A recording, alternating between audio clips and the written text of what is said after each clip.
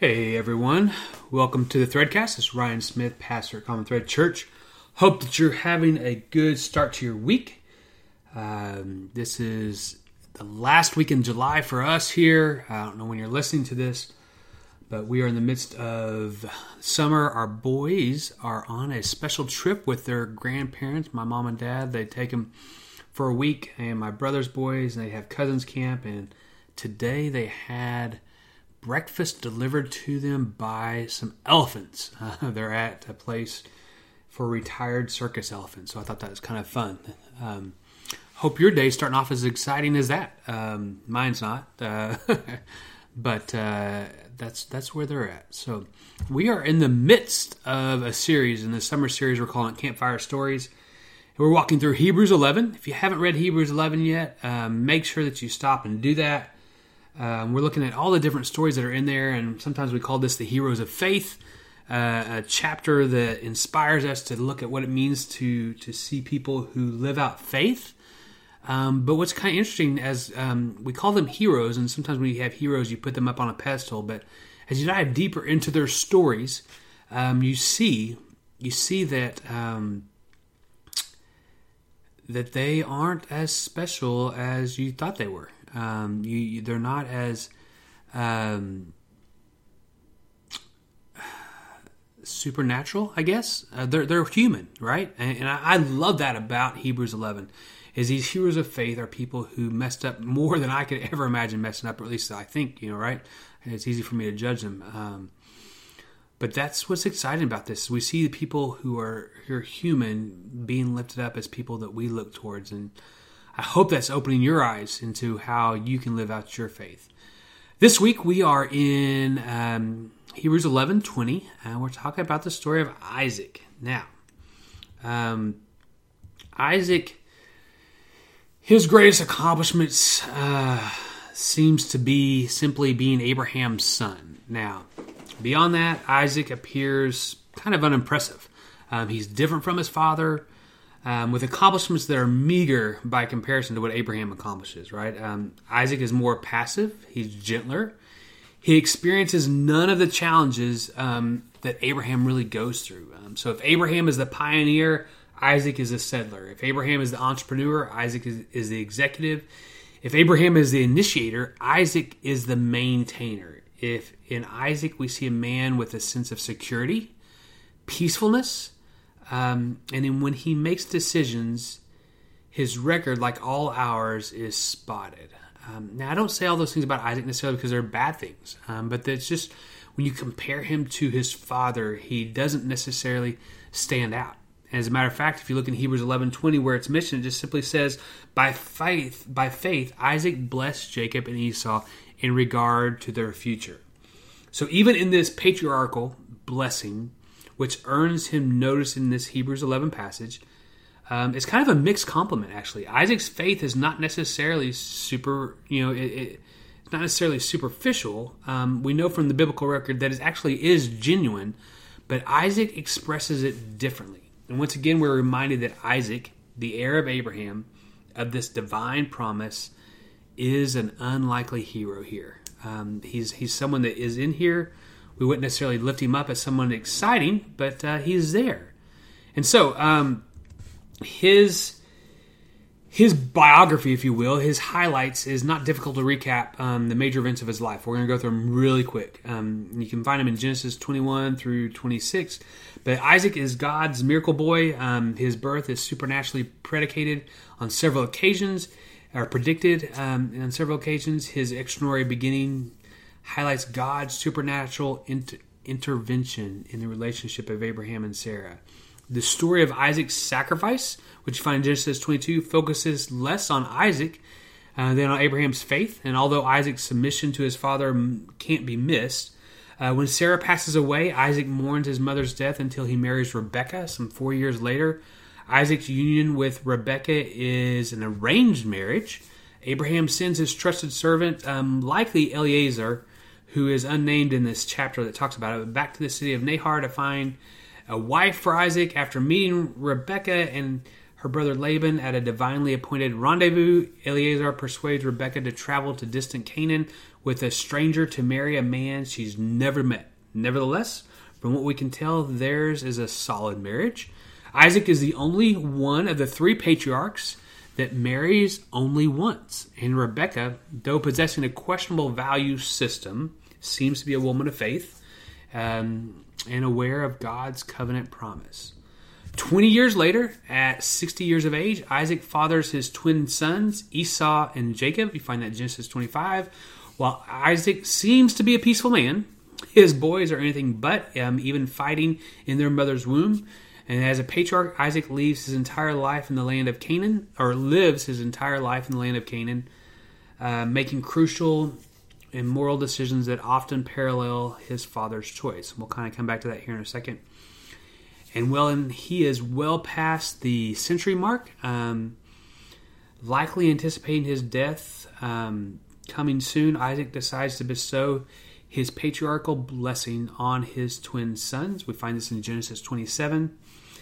And finally, Isaac passes away at the age of 180, living the final years of his life where Abraham lived. Now, what's kind of interesting, and we're not going to dive deeply into this, but there are six, you can kind of make six out of them, but six events that parallels Abraham's life. If you look at Isaac's life and the things that he did, there's about six of these events that correspond to six events in Abraham's life, and we get a kind of a contrast in how they each handle these.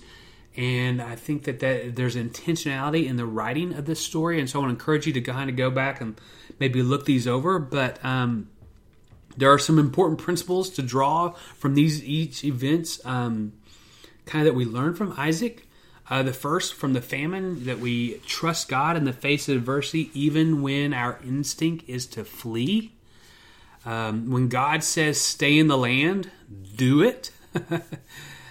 Second, from the wife crisis, protect those under your care, even when your instinct is for self-protection, right? We like to say that we protect our wives or our husbands, but in these stories, we kind of see self-protection coming out. Do not put someone you love in moral jeopardy. That's a tough one. Third, from Isaac's growing prosperity, handle wealth wisely and graciously because it comes from the generous hand of God. Fourth, from the water rights feud, diffuse hostilities when your natural instinct may be to ignite them. And then also follow Paul's advice. So far as it depends on you, live peaceably with all. You find that in Romans 12:18, right? This idea of not being a combative person. And fifth, from God's covenant and Abimelech's agreement, trust the promises of God more than the promises of men. So that is a quick kind of overview of some lessons we learned from Isaac's life. But again, back to Isaac's epitaph, right? This Hebrews 11:20. It's just succinctly stated, by faith, which the writer of Hebrew tells us, Isaac invoked future blessings on Jacob and Esau. Now, this refers to Isaac's patriarchal blessing of his twin sons that you'll find in Genesis 27. As a description of Isaac's faith, it carries kind of a mixed message here. On one hand, this is not the patriarch's, it's not Isaac's best hour. It's not his finest hour. When Isaac decides to bestow his blessing on Esau rather than Jacob, his decision is based on earthly, unspiritual reasons. He knows Esau disdains his birthright, having sold it to Jacob for a bowl of lentils. Esau and his Canaanite wives and in-laws have brought bitter hardship to the family, and now, with the opportunity to speak a blessing of eternal significance, Isaac chooses Esau because he makes a better venison stew. Right? So again, not the most spiritual reason to give such a spiritual blessing. But what I do want you to see is that this blessing still carries an amazing promise full of future hope. I want you to see this in Genesis 27 through 29. We get this. So he went to him and kissed him. When Isaac caught the smell of his clothes, He blessed him and said, "Ah, the smell of my son is like the smell of a field that the Lord has blessed. May God give you heaven's dew and earth's richness, and abundance of grain and new wine.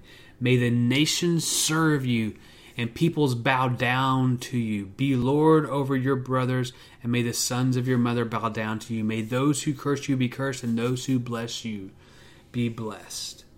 So it's a promise of provision for Jacob and his offspring. You have plenty of grain and wine. It's also a promise of preeminence.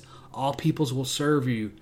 All nations will bow down to you, and your brother will serve you. And it's a promise of protection. Those that bless you will be blessed. Those that curse you will be cursed.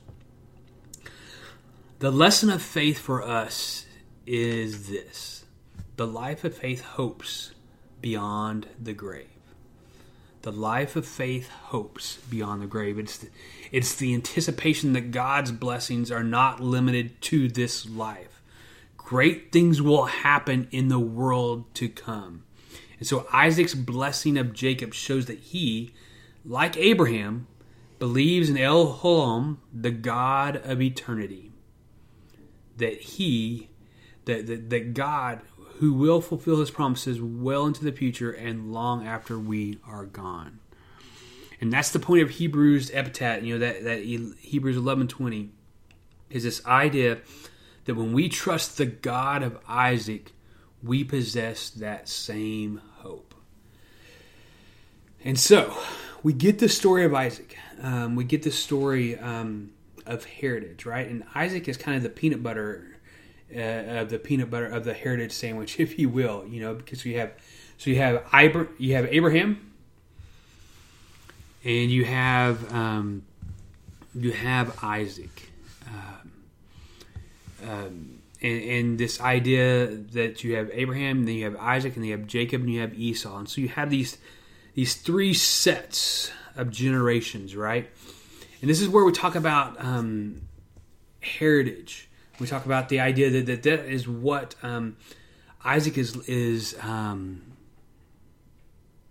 lifted up for, his heritage, really, that he's passing on a blessing. And so I want to spend a little bit of time, the rest of our time, talking about heritage, the idea of what it means. This idea, we talk about it, something that's passed on. But there's something interesting, exciting about this story of Isaac with Abraham and Jacob and Esau. And so with heritage, there's three concepts I want us to think about. One, receiving; two, giving; and three, hope.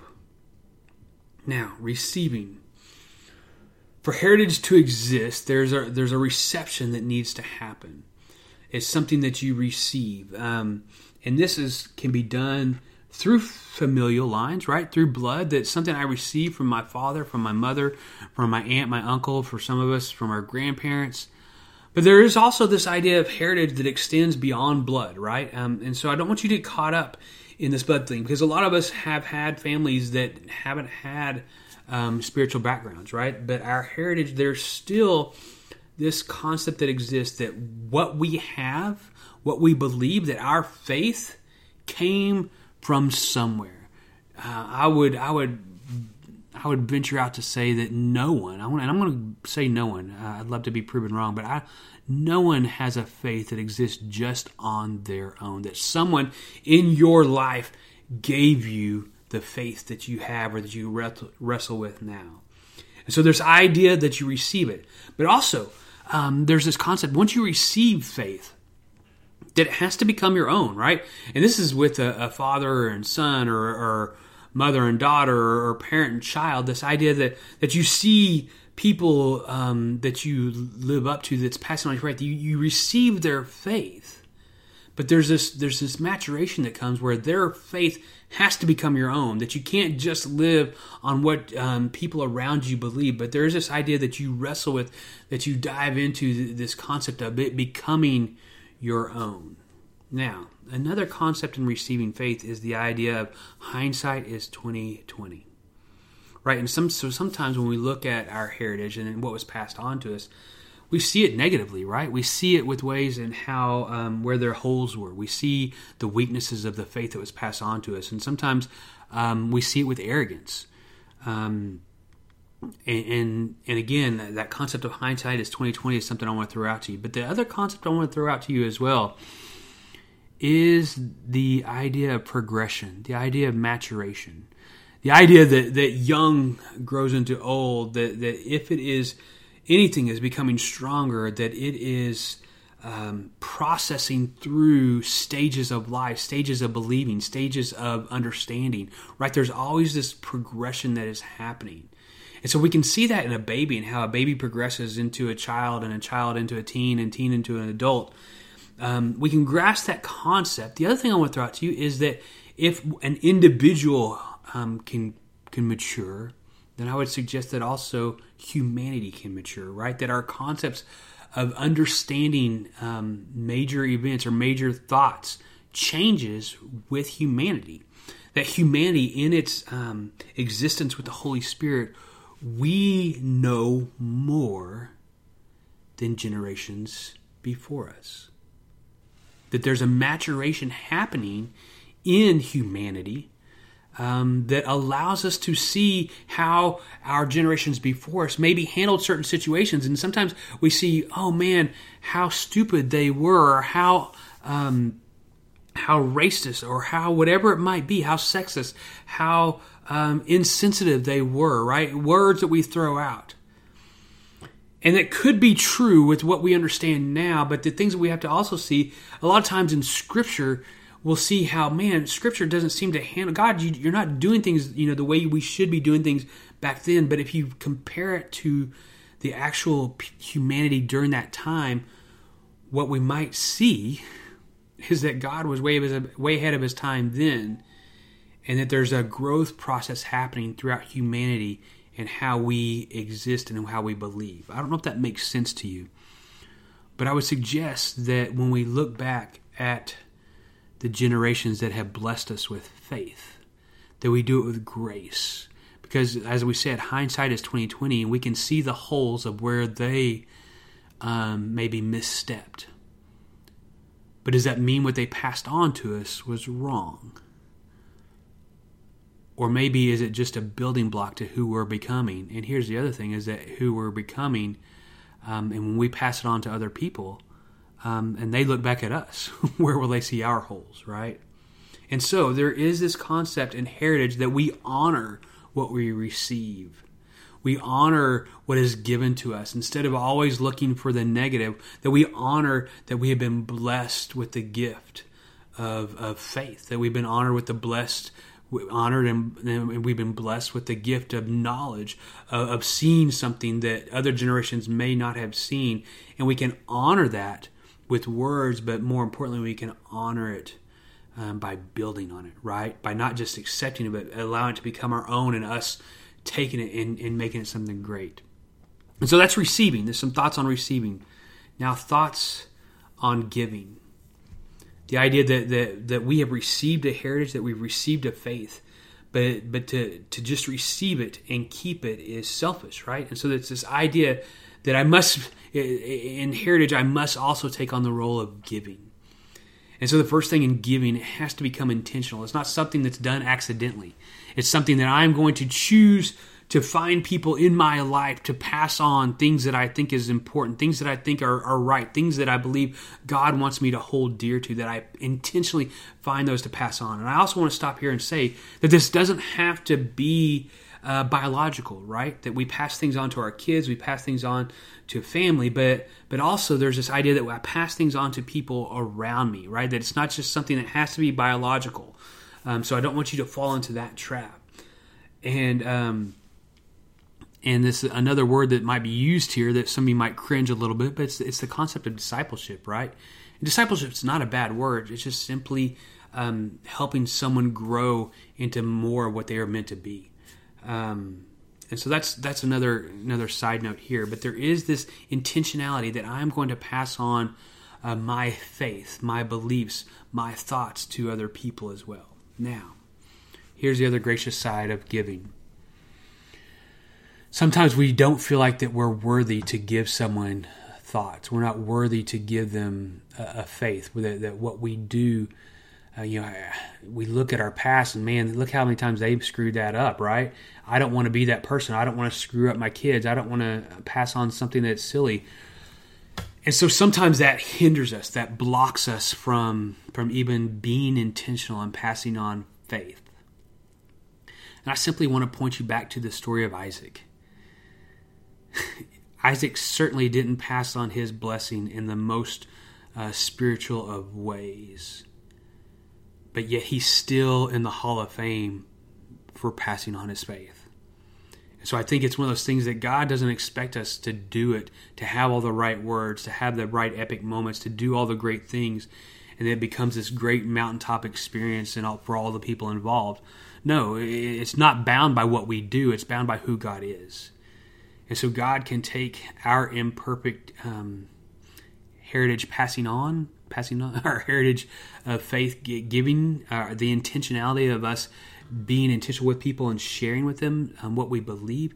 He can take those moments and grow them into something greater. So we are not bound to have perfection in the passing on, but we simply are called to do it. That we give what we have been given, right? We understand that with finances. But there is something there that we're called to do. And the last concept I want you to think about in the passing on of heritage, the passing on of faith, is that when we do so, we're not giving knowledge, we're not giving rules, we're not giving a guidebook. We're passing on hope.